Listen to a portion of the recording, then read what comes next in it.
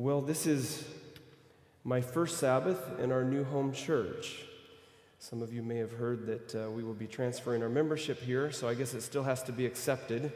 But we're moving from Pioneer Memorial Church to Avondale Memorial Church. We decided that we would allow our boys to choose which church we would go to, and up until just recently, they had a difference of opinion. So my wife and I thought we would need to choose which church we would go to. And they have now come to agreement and are very excited about Plus One and the ministry there. And so that is where they want to go to church. And so that means we become members of your church here. So please accept our membership when the request comes through. But it is good to be here with you today. We, a number of months ago, came together with the elders in your church to talk about your transition of pastors. Pastor Vadim is a friend of mine. So be careful what you say about him. But I know you've loved him here very much. Vadim and Helen are such a blessing. In fact, I had tried to give him a call to the Texas conference, and that didn't work, and he stayed with you. And he assures me that this is a very lovely church and has said so many good things about this church family. But we tried our best to hang on to Pastor Vadim here, but Victoria has been after him for some time. And they were finally successful. But in any case, we are so happy with the new pastoral couple that you have here. Pastor Abel comes from Coffs Harbor, having been there, I think, about 5 years. They were not ready for him to leave yet. I've already been to Coffs Harbor this year, and I can assure you that they are missing him and his family.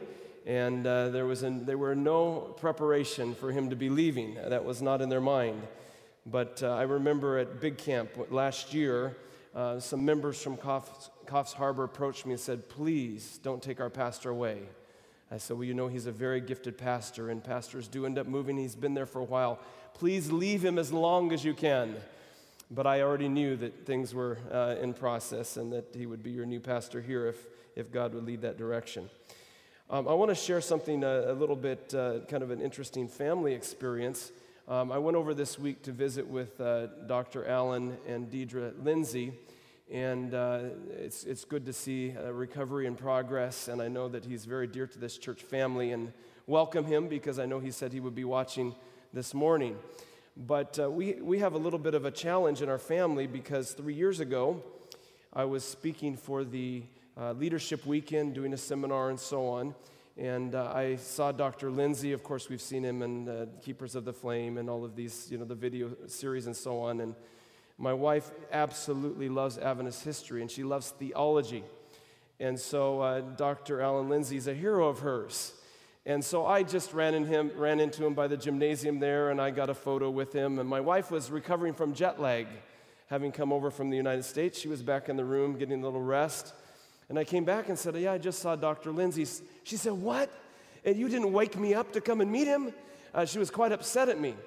And so I just wanted to make sure the next time that I was able to see him that I had an opportunity to introduce him to my wife. Well, a few weeks ago, we were here just at Steve and Susan McGatis' house for lunch. We've been to their home twice. They're very hospitable, wonderful folk. And here comes Dr. Lindsay and Deidre walking down the sidewalk, and he recognized me, and we said hello.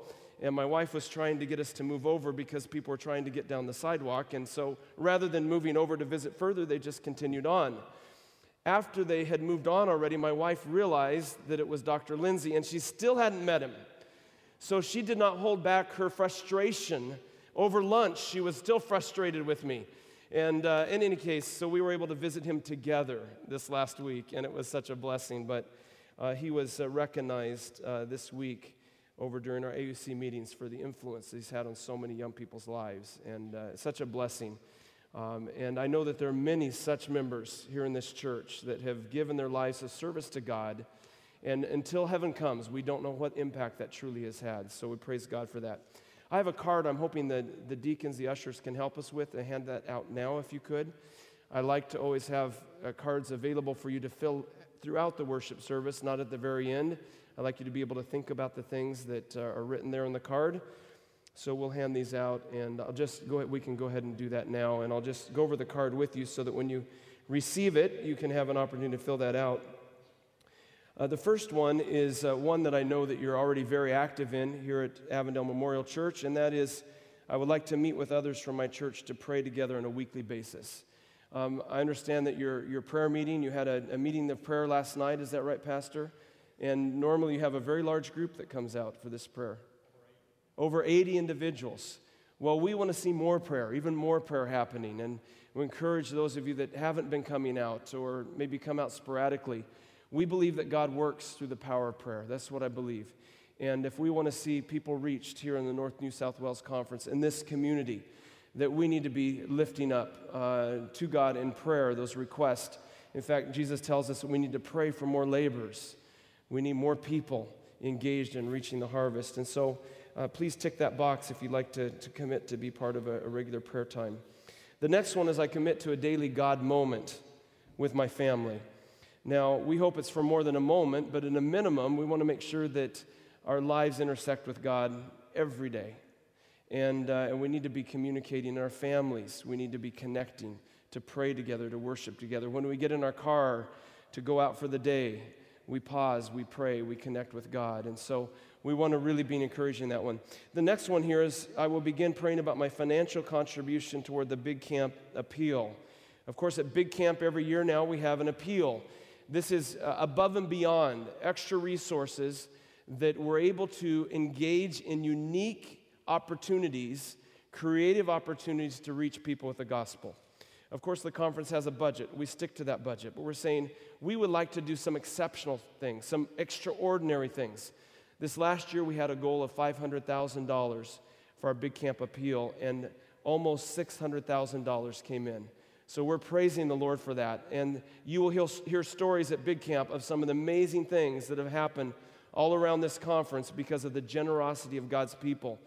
This year, we set a goal for $1 million. And that means, for me personally, that we're going to double the amount that we gave this last year.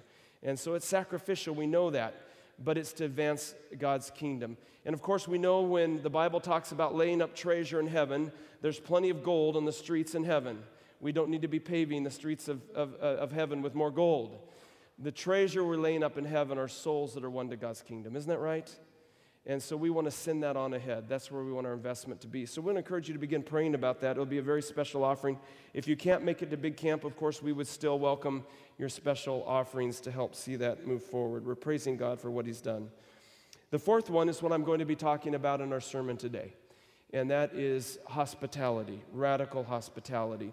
And so what I have here on the card is that I would like to open my home for a meal with a coworker or neighbor during Open Home, which is June 18 to 22. Now, we don't want you to wait until June to do this, but we're having a special emphasis, and we hope that 500 homes all throughout the North New South Wales Conference are opened up to our neighbors and coworkers on these special dates during this coming year. And I'll explain more of what that's all about during our message this morning. The final one is I'm interested in preparing for baptism. Everywhere I go and preach, I hand out this card, and it's amazing just by simply asking that people check that card and said, yes, I'd like to be baptized. So we've had a number of baptism decisions simply by asking and inviting people to fill the card out. I want to share one quick experience that's been happening here in our conference, and then we'll move to the message. We have employed an evangelist for our schools. You may realize that we have about 3,500 students in North New South Wales in our schools. That's a lot of students. 80% of those young people are not Seventh-day Adventist. And so we decided to make an investment, and you'll see a video about this at Big Camp, because this has been part of some of the benefit of the Big Camp appeal, has been able to go and help see this become a reality. But we employed someone to be our school evangelist, and we started out in Port Macquarie as our first location. Now, Port Macquarie only has a school that runs through year 6. And so really, our school evangelist was only working with year 5 and 6 students, because that's kind of the age that we want to start talking about baptism and encouraging young people to begin thinking about it. I personally was baptized at 10 years of age. And God led me from there into following Him and going into full-time ministry. So we believe young people at the age of 10 and around that age are ready to make that kind of decision. And so he began working with the year 5 and 6 students. The previous 5 years, 60 young people had finished year 6 in Port Macquarie, and 0 of them had been baptized. 0. So we have all of these young people coming through that are not Adventists, 0 of them making decisions to join God's church. The church began to realize if we don't give them the opportunity while they're with us, the likelihood of them making a decision after they've left is about 0. Now, the Holy Spirit can do anything, but we need to be good stewards of the opportunities that God gives us.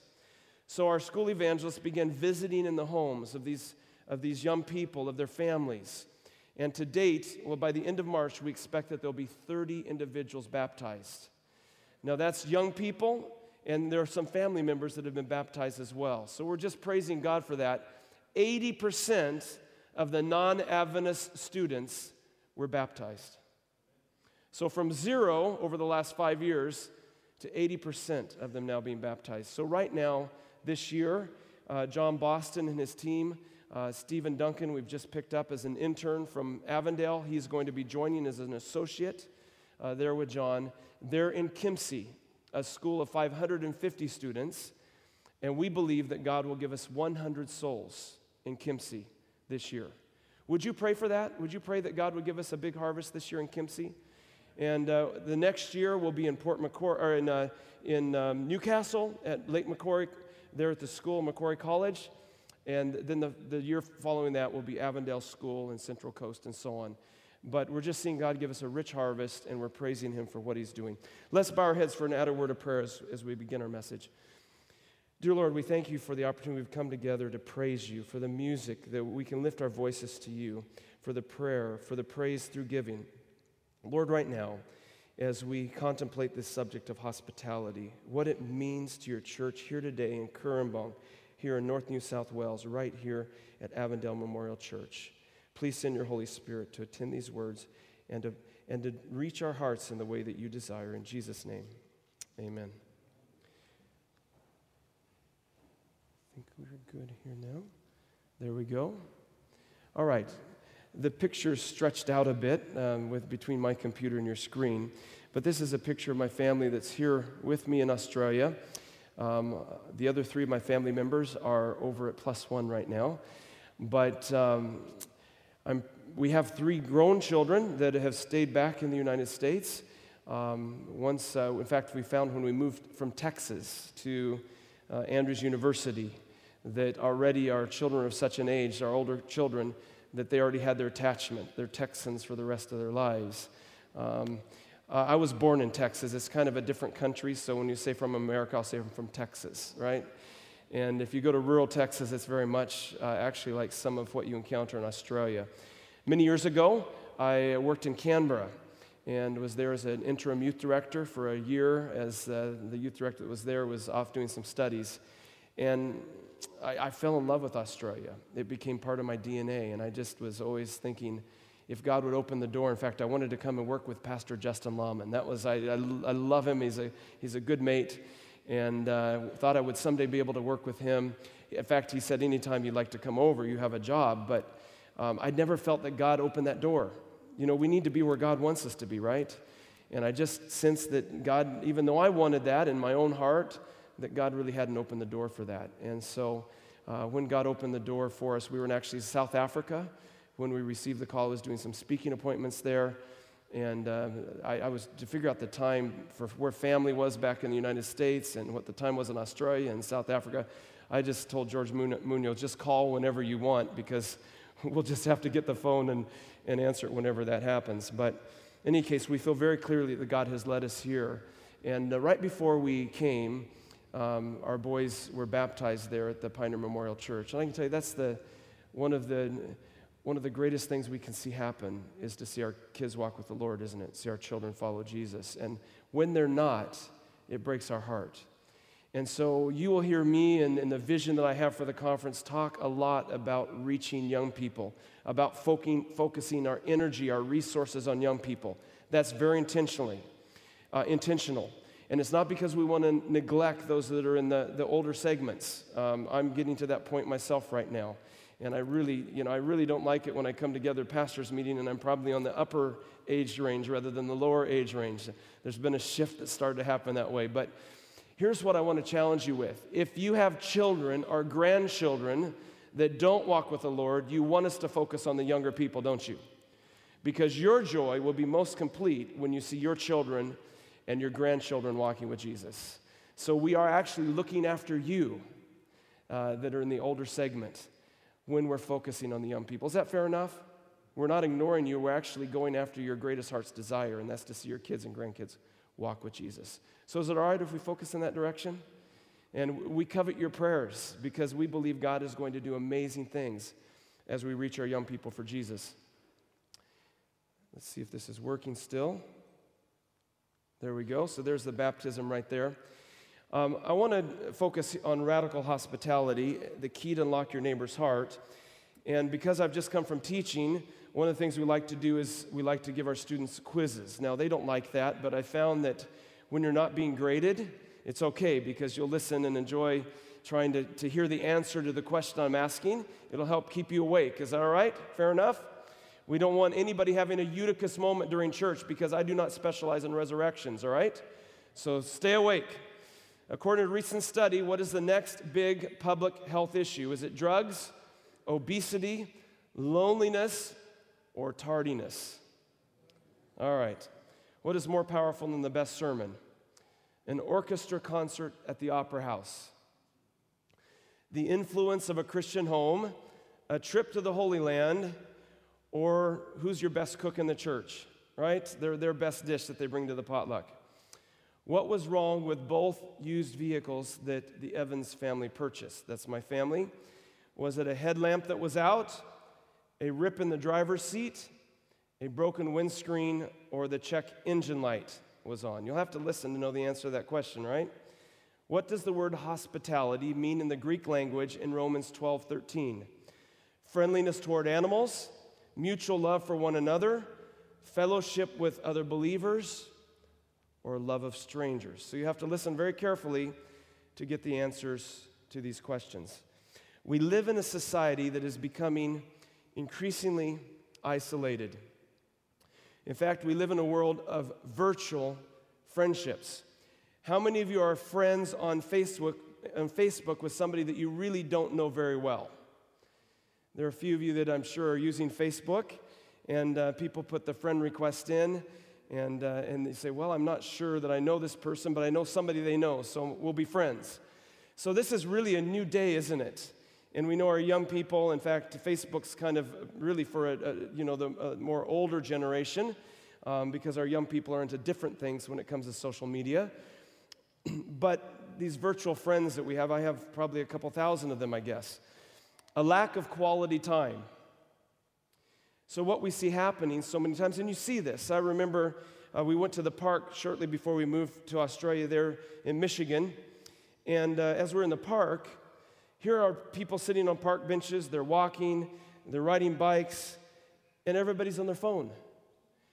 Before, we would go to the park to spend time with one another, to spend quality time together. And now we go to the park, and everybody's on their phone, right? There's a lack of quality time. And this happens in families too, where we pick up the devices and we're all looking, we're living somewhere else rather than living in the present and experiencing that quality time together. This video illustrates it. I've captioned them. Don't worry about the audio on it. But you notice what's happening here. Everybody's experiencing the event through their phone rather than really living the event. And they're asking, is this really quality time to simply come together and you're experiencing it through your phone? But of course, this becomes an advertisement for GoPro that starts remotely and you don't have to worry about holding your phone. In any case, I'm not promoting that necessarily, but a recent study came out that says loneliness actually kills. That's the conclusion of a new study by Brigham Young University researchers who say they are sounding the alarm on what could be the next big public health issue on par with obesity and substance abuse. Loneliness actually can kill. Now, here in Australia, there's a survey called Natural Church Development. I don't know if your church has conducted this survey, and we really highly recommend it because it gives a picture, a snapshot of how healthy a church is functioning. There are 8 categories on this particular survey that relate to church health, including inspiring worship, holistic small groups, empowering leadership, all these different kind of categories. And to receive a score in each of the categories, there are 86 questions on the survey. In the bottom 10 for Australia, actually this is for the North New South Wales Conference, in the bottom 10 questions, we find these 3. I find it easy to tell other Christians about my feelings. We as Adventists like to talk about intellectual things. We like to discuss theology. But you realize that we're holistic beings, and our emotions are also part of who we are as human beings. We can't focus on the head to the neglect of the heart. And I believe it's important for us to be able to share on an emotional level with one another. Scripture teaches this, and yet we as Adventists here in the North New South Wales Conference seem to have a little trouble with that. In my small group, we trust each other. We're saying, really, we don't really trust that we can share our feelings, our emotions with one another in those small group settings. Our leaders show concern for the personal problems of those in ministry. Do we just want to get the task accomplished, get the job done? Or do we really care about how life is happening in those that we're serving together with? And so these are areas that obviously we need growth in and we need to see improvement in. I believe these are some of the signs of a relationally disconnected church. Signs of a relationally disconnected church. Potluck is reduced to once a month. Now try to understand, why would churches do this? Now I haven't done my research to find out how often you're doing it. I do that on purpose, so that you can't say I'm purposely trying to offend anyone. But one of the reasons that potluck reduces to once a month is because it seems like a lot of hard work, all right? And so it just seems like a lot of hard work to come together and have a meal together. Well, if that's our perspective, I can understand why we only have it once a month. But I believe that it's important for us to connect relationally as much as possible. So let me just ask you right here, do you have a special dish that you like to make? Do you cook? Yeah, I do. And what do you like to cook? Sweet potato curry. Sweet potato curry? Wow. Do you like hot food? Is it hot? Spicy a bit? A little bit. I like spicy food. Yeah, okay. So what is your name? Yasmin. Yasmin. Okay, Yasmin likes to make, do any of you want to try Yasmin's dish, the sweet potato curry? Okay. Now let me give an example. Some of you don't like hot foods, so that's okay. The rest of us will enjoy her curry. So I want to just share with you, if Yasmin brings that dish to church, and she gets up early and she makes it, and she brings it, and everybody eats it, and she goes home, and she does the same thing again the next time there's a potluck. I want to show you what a difference it can make when we affirm one another. Yasmin, I noticed you brought your dish again. Did you see it was the first one gone today? Everybody wiped it out. It was gone. In fact, we had some guests who were here with us today, and they went back for seconds on your dish. Thank you for what you're doing. It's making a difference. Do you see the difference when we affirm one another? Do you think she's ready to make that dish next week? She'll bring a double helping next week, won't she? I believe one of the jobs of leaders in the church is to go around affirming and building up one another, encouraging one another so we don't grow weary in doing good, right? When we come together to fellowship, it makes a difference. And it's so important that we do this. The next one here, the church empties quickly after the worship service. Now, some churches are in the habit of ushering folk out. I believe that we can come together and that fellowship is something that's spiritual, if we look at it biblically. We're not making business deals in the congregation, right? We're loving each other. We're visiting with each other. We're giving one another hugs. And the healthiest churches, people stay around long after church is finished so that they can connect relationally. It's a drive-in church. It means the members live far away. That's another sign of a relationally disconnected church. And the next one here is there's no interaction with members outside of Sabbath morning. So the members come together, they see each other on Sabbath morning, that's it. There's no other connection during the week. That's not going to deepen relationships if that's all we see one another. Now, I want to illustrate something else here. And this is how we often do our Sabbath schools, is we just sit down. And what are we doing when we sit down in Sabbath school? We're sitting down and we're looking at the back of someone's head. If I'm just looking at my brother's head right now, let's say this might be Ted Wilson in front of me. All right, I know who you are. Yes. We're on 3ABN together. But looking at the back of someone's head does not produce a relationship, does it? No. And so when we come together, if all we're doing is sitting in church, looking at the back of someone's head, we're not going to be deepening relationships. Transformation truly happens when we're living in community, when we're living in relationship together. So why not just stay home and listen to the sermon on television? Now, we recognize that some individuals aren't able to get out to church, and we're thankful for 3ABN. We're thankful that this worship service is broadcast out to those that aren't able to make it to church.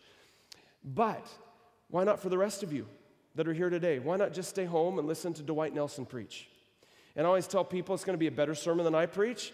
Might as well stay home and hear Dwight Nelson. Or David Ashrick. Kingscliff worship service is now being broadcast on Hope Channel. Why not do that? Now, there are times where that's important, and we appreciate ministries like 3BN and others that do these broadcasts. But the reason that we come together on Sabbath morning, the reason Scripture says we're not to forsake the assembling of ourselves together is because we need fellowship. We need to experience community. And that's why it's important that we look for as many connecting points as possible when we come together to worship. I was just at Kingscliff Church this last Sabbath. Incidentally, it's a church that scored very well on the survey of church health. They have a long break between Sabbath school and church. Why? It gives an opportunity for people to connect with each other. Sometimes we're worried about being efficient, and we fail to be effective. Efficient is let's keep things flowing, let's keep things moving. Effective is let's encourage those relationships to happen. Let's look for those connecting points. There's some signs of relational disconnectedness that can happen during the week. When our relationships are limited to social media, when the family doesn't sit down together to eat at least one meal together, when there's no interaction for those that are in the workplace, we don't interact with our work associates outside of the workplace, and when we're busy to the extreme, these things impact our connectedness. The problem is many times our relationships are skimming the surface. They're not going deep. They're just on the surface. The solution to this is radical hospitality, biblical hospitality. I want to give you my definition of what that is. Opening one's heart and home as a demonstration of the love of God. That's what radical hospitality is. Opening one's heart and one's home as a demonstration of the love of God. Hospitality takes courage. It takes a willingness to risk. Now I want to show you some welcome mats here. There's some creative ones. This particular one says that you can either escape or enter. Next one here, you're going to weigh in at the door. Make sure you don't eat too much while you're there, right? This one sounds like something you get on the telephone sometimes. Please stay on the mat. Your visit is very important to us. Your knock will be answered in the order it was received. Got dirt? This was a good one from Texas, where I'm from. Hey, y'all, beware of the dog. Now, fortunately, it looks like a very little dog there, right there. But look at this one. Beware of the cat. That's a mountain lion in that house. This one's very romantic. A fisherman lives here with the best catch of his life. Isn't that beautiful? Isn't that romantic? Ladies, do you want your husbands to set out a doormat like that? I think that's absolutely beautiful. You are here. You've arrived. So New Testament hospitality, let's begin to look at this. You know, I think we say we would like to be like the early church. We like to be like the church of Acts. But are we willing to do what they did? Or we simply say, oh, we would like to see that kind of growth in our church. We'd like to see the Holy Spirit poured out. Are we willing to do what that early church did? Take a look at this. So continuing daily with, how often? Daily. This wasn't once a week on Sabbath morning. Continuing daily with one accord in the temple and breaking bread, how? From house to house. They weren't gathering every day in the synagogue there or in the temple. They were gathering from house to house. They ate their food with gladness and simplicity of the heart, praising God and having favor with all the people. What was the result? of breaking bread daily and fellowshipping daily from house to house. It says the Lord added to the church daily those who were being saved. And daily in the temple and in every house, they did not cease teaching and preaching Jesus is Christ. So even the church, friends, was open every day of the week. Homes were open every day of the week. We talk about total member involvement, one of the significant initiatives of our General Conference. I think it's a wonderful initiative, total member involvement. When we talk about radical hospitality, this is truly an area every church member can be engaged in. I like this verse right here. Of course, 2020 vision means that your vision's good. And this verse is Acts 20:20, so it's easy to remember. I have kept nothing back that was profitable unto you, but have showed you and have taught you publicly and from house to house. Healthy churches, a New Testament church, a book that follows the pattern of the book of a church that follows the pattern of the book of Acts. We'll have a public gathering like we're having right now, and we'll also minister to one another and to the community from house to house. The mission of the home extends beyond its own members. The Christian home is to be an object lesson illustrating the excellence of the true principles of life. Such an illustration will be a power for good in the world, far more powerful than any sermon that can be preached, is the influence of the true home upon human hearts and lives. So more powerful than Pastor Abel's sermons is the influence of your home upon human hearts and lives. That's serious, isn't it? So the question is, why is the influence of a home more powerful than a sermon? Why is it? Turn to somebody next to you and just give one reason. One reason right now. Go ahead and just turn quickly to someone. Why is the influence of a home more powerful than that of the very best sermon? Share with one person next to you, one way. Okay, good. Absolutely. Very good.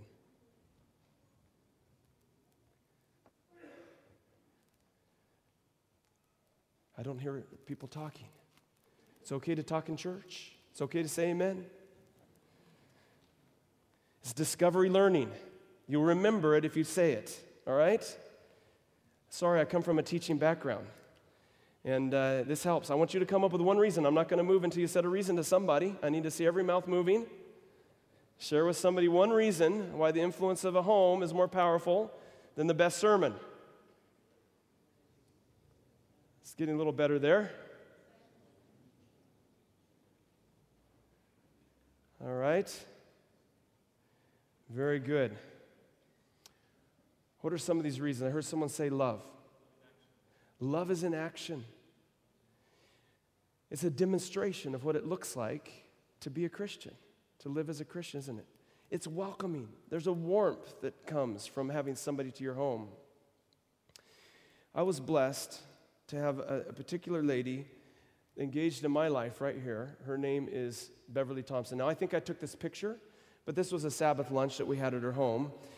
But this lady and her husband they'd been missionaries in the Middle East, and they moved to the community I grew up in, which was Walla Walla, Washington. And she had a philosophy that the fun happens here. She had teenage children, and she didn't want them to go have fun somewhere else. She said she wanted the fun to happen at her house. And so she made it very fun. So almost every Saturday night, I was at her home because she said we could come anytime we like. And in fact, she told me that I could invite any of my friends that I wanted. And so I took her up on it and took her at her word. And so here I am. You see, I have holy genes from praying so much, right? No, I was trying to be cool, I think. But there we were celebrating their anniversary on this particular occasion. By the way, these two girls were the only Chinese girls in our school. It was, there wasn't a lot of diversity in the school I went to, and I went on dates with both of them. So I love diversity early in my life. And in fact, my wife is Brazilian, as you'll see. So in any case, we just made ourselves comfortable there. Doesn't that look good? Now, this young man right here, now he's one of the theology professors at Walla Walla University. This man right here is a deacon in his church, and they're engaged in church, right? We had this great experience. So I grew up having this experience of hospitality demonstrated to me, and it was a very powerful thing, and I wanted to do that in my own life when I had the opportunity. But here's a question, and this is something that's a bit puzzling. Is hospitality a spiritual gift? Raise your hand if you think hospitality is a spiritual gift. Okay. If it's a spiritual gift, then what that would mean is this, based on how we kind of talk about spiritual gifts, that means that this half of the congregation might have the spiritual gift of hospitality, and this half might not. Do you see what I'm saying? So what I want to challenge us with, is hospitality actually listed as a spiritual gift in Scripture? Or did it make it onto the list some other way?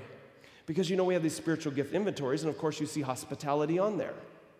So we assume it must be a spiritual gift. But I believe we need to be biblical. And if hospitality is listed as a spiritual gift, that means that some will have it and some won't. Fair enough?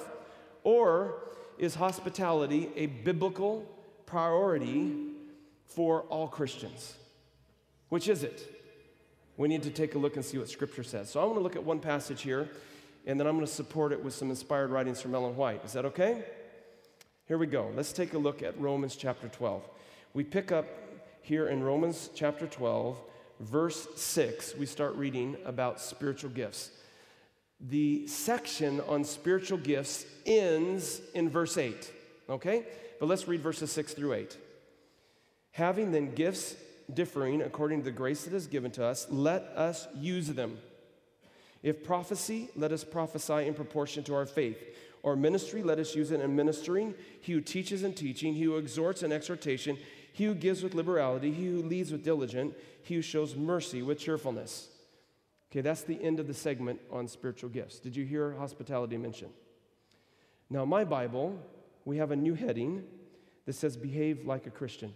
Now, we know those headings were not in the original text, but whoever was translating the Bible, when they came to this section, said there's a transition that happens here between spiritual gifts and another section that talks about how every Christian should behave. All right? Let love be without hypocrisy. Abhor what is evil, cling to what is good. Let me ask you a question. Is love something that is for all Christians or just for those that have a spiritual gift of love? For all Christians, obviously. Are all Christians supposed to abhor what is evil, or only those that have a special gift for abhorring what's evil? That's I'm not very good at that, so I'll just indulge in evil or whatever, right? Be kindly affectionate to one another. Is that something that's meant for all Christians or just a few? All Christians. So we keep coming down here. Let's continue here the verse. Not lagging in diligent, fervent in the spirit, serving the Lord, rejoicing in hope, patient in tribulation, continuing steadfastly in prayer. Is that for those with the spiritual gift of prayer, or is that for everybody? We're going on here. Distributing to the needs of the saints, given to hospitality. So here's hospitality in the middle of a list that is talking about something that all Christians are to be involved in. Not listed in the separate section with spiritual gifts. Very interesting, isn't it? Let's take a look what this phrase actually means in Romans 12:13. This phrase, given to hospitality. The word translated given in the original language literally means pursuing, going after it. Now, this is why I like this particular phrase, because some people say, well, it doesn't come really naturally to me. That's okay. Whether that's something that comes more naturally to you or not, what Scripture is telling us here is that we all should be pursuing it, which means all of us, whether we're here and it's something that's a little more difficult, maybe we're an introvert. By the way, if you're an introvert, all you need to do is invite somebody over who's an extrovert, and they'll take care of the conversation, right? So there's a solution there. We can't use that as an excuse. Maybe being around people drains you a little bit. That's okay. Make sure you have a lot of people there to help you, and you can go slip in the other room for a few minutes, recruit, Jesus, please help me, and then you can come back out and engage again, right? So pursuing means that we're going after it. Now, the word hospitality here, the word that's translated hospitality, is philoxenia, which literally means a love of strangers. Now, strangers are people who we don't know well. These are people that we may have just met. And so really this verse is talking about the readiness to share hospitality or generosity by entertaining in one's home. That's what this is talking about here. This concept of pursuing hospitality, there's also the concept of pursuing love, the same phrase that we read there, diako, and that's found in 1 Corinthians 14:1, like a hunter pursuing a catch. This is something that God wants us to go after. He wants to help us become more hospitable in the way that we engage and relate to one another. Now I want to ask you a question here. If somebody's just moved into your neighborhood, okay, let's say I've just moved into your neighborhood, we're living in Coal Point, and I have a neighbor that approaches me, okay, and they come up to my door and they say, we'd like to welcome you to the neighborhood. We just noticed you moved here. You have a bit of an accent, so maybe you're an American, right? No. So welcome, we're so glad you're here. We're guessing maybe you're looking for a home church. If you're looking for a home church, I want to invite you to come to my church where we speak in tongues, we get slain in the Spirit. Oh, it's amazing. You love the experience. Now, brother, what's the chance you're going to come with me to church? Probably very little. Very little. Okay, he's being a little reserved. Very little, right? Very small chance. Do the rest of you agree with that? You move it, but you know, sometimes our first invitation to somebody is, hey, come to church with us. That is not natural. In fact, that is not the biblical model. Does God bless that sometimes? Despite it being a very poor method, sometimes God still blesses that we're trying to do something to share our faith. But if I came to you and said, look, welcome to the neighborhood. We're a friendly neighborhood. We all know each other. And you know what? We'd like to invite you to our home to come over for a meal. When you get unpacked and get settled here maybe in the next week, let's set a time where would you be willing to come to our home for a meal? Let me ask you, do you have any special dietary needs so we can make sure that we're sensitive to that? What's the chance you're going to accept that invitation? 100%. Do you see the difference between a 0 and 100? God's method is the best method. Ellen White says that Christ's method alone will bring true success, and we're to win people's confidence before we invite them. Very, very important. I like this verse here, right here. Do not forget to show hospitality to strangers. Again, all of a sudden we're talking about strangers again. Our neighbors, our coworkers, people who we don't know on a deeper level. Show them hospitality. For in doing so, some have shown hospitality with angels without knowing it. Now, I don't think God wants to reserve this only for a few people that have the spiritual gift of hospitality. I would think that every Christian should be able to have the opportunity of potentially entertaining an angel. Wouldn't that be a great experience? There are two groups of people that we need to offer biblical hospitality to. The first group are those strangers, unbelievers. The second group would be believers. One another hospitality. 59 times the New Testament uses the phrase one another to talk about how we're to relate to our fellow believers, one another. In 1 Peter 4:9, be hospitable to one another without complaint. So there's no question that we need that connectedness, those relationships with one another. The description of an elder, when you come together with your nominating committee, and I sure hope you help your pastor out and do nominating committee once every 2 years instead of every year. That wears the saints out to have to do that every year. So I've always encouraged churches wherever I go on a 2-year calendar. If you grow weary in doing good within the 2 years, the church board can replace the position. So I want to encourage you in that. But I'm just wondering, when you come together as elders, do you go through the qualifications of an elder and bring up this one? Titus 1:8 says, an elder is to be a lover of hospitality. There are to be ones that are way along this path pursuing hospitality, and something they absolutely love is to show hospitality. That should be one of the qualifications of an elder, but sometimes, unfortunately, our elders look more like this. They're the ones that are keeping things in line, keeping things in order in the church, getting everybody into shape, right? Or do they look more like this, where they're ready to welcome folk and show hospitality and love?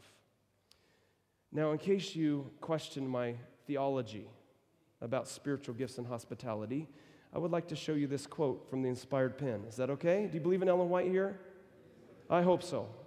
I believe Ellen White is a tremendous gift to our church. And then when we look at different methods of church growth and methods of ministry, we have the sieve, the spirit of prophecy, to put a lens onto how we respond to these things. Take a look at this. The Lord has given the work of entertaining to who? All his people. All his people. It is not God's order for one or two to do the entertaining for a conference or for a church. Total member involvement. All hands on deck. A lover of hospitality from Adventist Home is among the specifications given by the Holy Spirit as marking one who's to bear responsibility in the church. and to the whole church is given the injunction, use hospitality one to another without grudging. Is it clear? This is not a special thing that just a few people do and say, oh, they're good at it, let them do it. This is something that all of us are to be engaged in. After Lydia and her household were baptized, Lydia then invited Paul and his companions into her house. She's a brand new believer. Invited them into her house, which probably became the Christians' meeting place. For once the heart is open, the home is open too. Isn't that beautiful? When we open our heart to Jesus, the natural thing we want to do is open our home as well. So how do we overcome barriers to radical hospitality? I'm going to wrap up quick. I have a story I want to conclude with. We'll wrap up very quickly now. Hospitality is not just for someone else. That's a barrier we need to get rid of.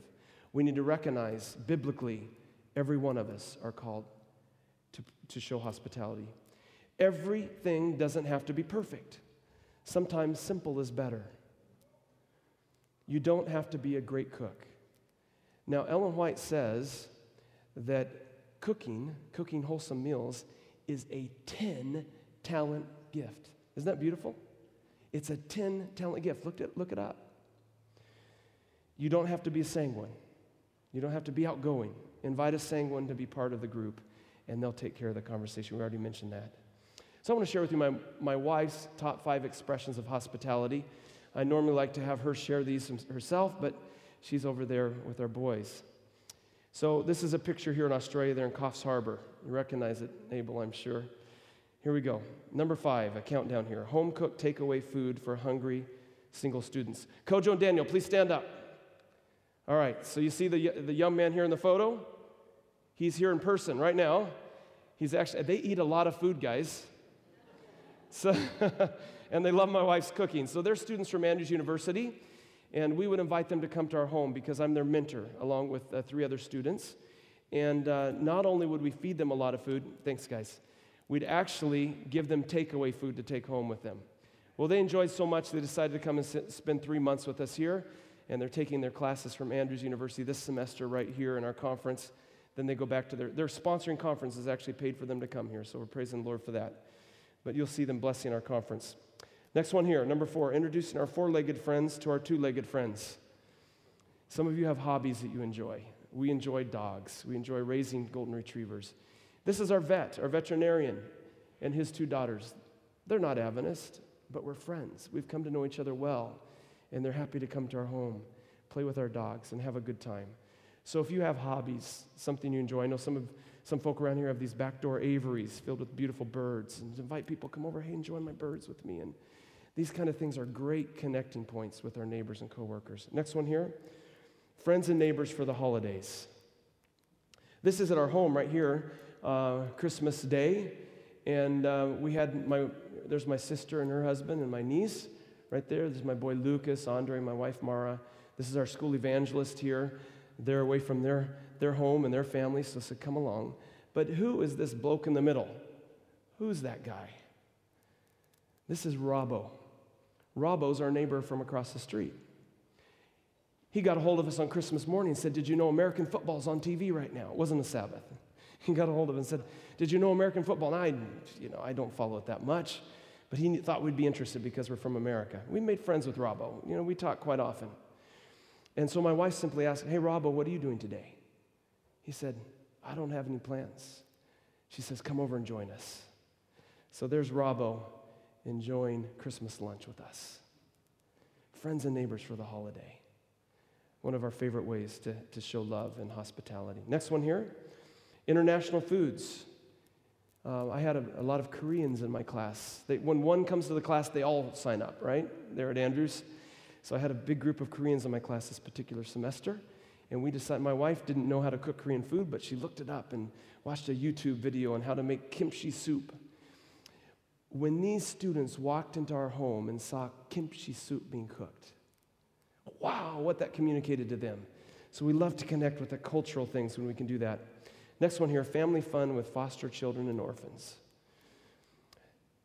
I want to encourage you to take a look and read about what Ellen White did, and I'm sure you're going to probably pick up, I haven't read through the stories from Sunnyside yet, I'm sure it's in there. But when she lived right here in Kurumbang, she took in orphans to her home.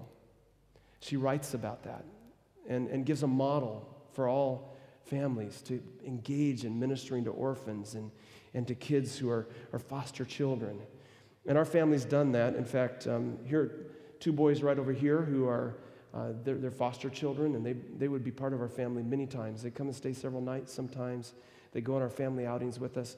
And then over here are two boys that we were this close to adopting. Everything was done. We got down to the orphan's court, and the older boy loved coming to visit us, but he had friends in the orphanage, and he said he didn't want to leave his friends, but he liked to keep visiting us. Well, that's not an option. He's from Latvia, from Eastern Europe. But they've been in our home many times, many months, and just enjoyed that hospitality. But the top award is when I actually help in the kitchen. Fair enough? So if your spouse is doing a lot of work and you don't get in there and help with dishes, you don't help clean up, you don't help make the meal, that's not such a good plan. This is something we need to do together and minister as couples. There in Melbourne with Johnny Wong, a whole church, several churches have been formed around hospitality. And I've been there on Friday night with one of those care groups, as he calls them, as they meet in a home, they share a meal together, they do Bible study, they connect. And then on Sabbath, several groups come together and form a church. And they worship as a church community. Beautiful community and fellowship happening there. There's one of the uni churches that they have. I want to close with this experience that I had. Broken windscreens, healing hearts. Just in with this story. Craigslist is similar to Gumtree, okay, in the United States. And I like to find deals. For the 9.5 years I was church planning director in Texas, I was also directing the Department of Stewardship. And so I want to be a good steward with money, and that's what we want to do as a conference as well. We want to be generous with God's work. We also want to be good stewards, right? And anyway, I found a vehicle for sale, and it was listed there on Craigslist. It looked something like this. This was same color, same type of vehicle. Call that a ute here, right? And it was for sale in a suburb that was about an hour away. This is Dallas, Texas, about 6 million people. This suburb was an hour away.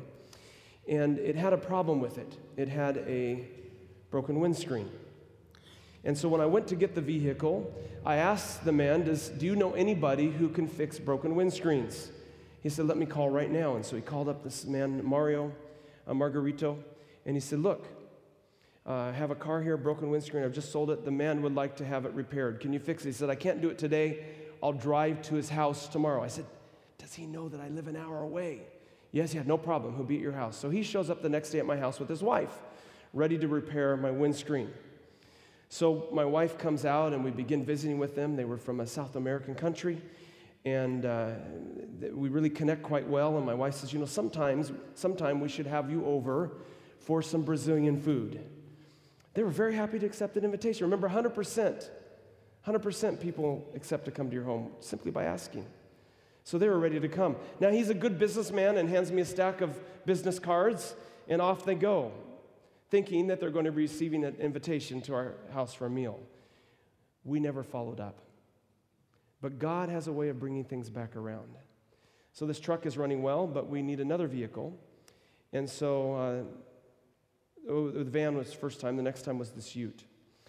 And I found it for sale in the same suburb. Now, there's dozens of suburbs. This suburb's an hour away. The vehicle we ended up wanting to get was in the same suburb. The irony is that it was also the exact same, to the dollar, the exact same price. And it had the same problem, a broken windscreen.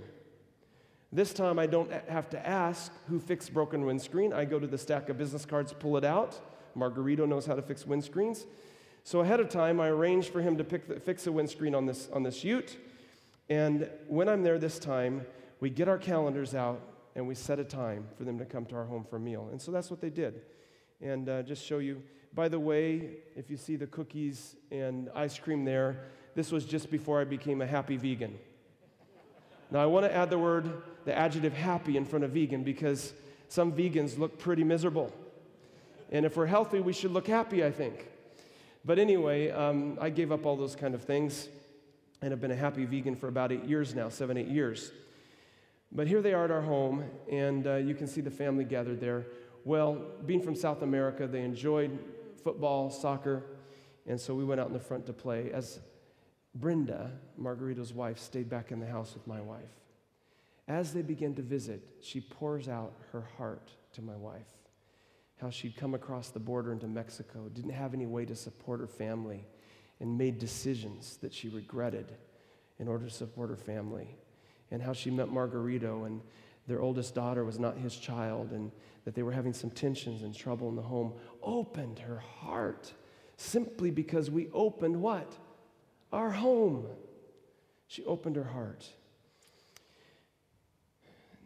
This began a relationship, a friendship, where they came to our home again, and we ended up inviting them to church because we'd won their confidence. So they came to church.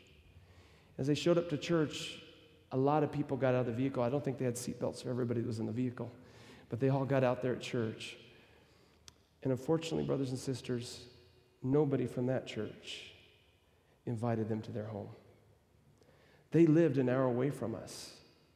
Not realistic long term for them to drive an hour to come to church with us, which they would have done if they lived near to us. I have no question that they would have been in church with us. But that church didn't take up the opportunity that was right in front of them. I want to challenge us. I love this quote right here. There's a great work to be done. Do you agree with that? There's a great work to be done right here in Current Bong. If you go to your neighbor with your heart all warm and glowing with love, do you not think that you can find the key to unlock the heart of your neighbor? That's how we do it. It's that simple. We don't have to make it more complicated than that. The key to unlock our neighbor's heart. So I'm going to leave with two challenges. First one is this. Increase the number of fellowship meals at your church. Again, I don't know how many you're having right now. If it's once a month, I want to encourage you to go to twice a month. If it's twice a month, go to every week. If it's every week, start having breakfast. Friends, let's not grow weary in doing good. We must come together for the purpose of fellowship. Fellowship is spiritual, and it's something we as Adventists need to take seriously if we want to be like the church of the day of Acts. So that's my first challenge. That one's for you as board members to take up at your next board meeting, to say, okay, what are we going to do about that? How are we going to address this issue of connecting more when it comes to fellowship? The second one's this, it's a personal one. In the next 30 days, invite a believer, someone you go to church with.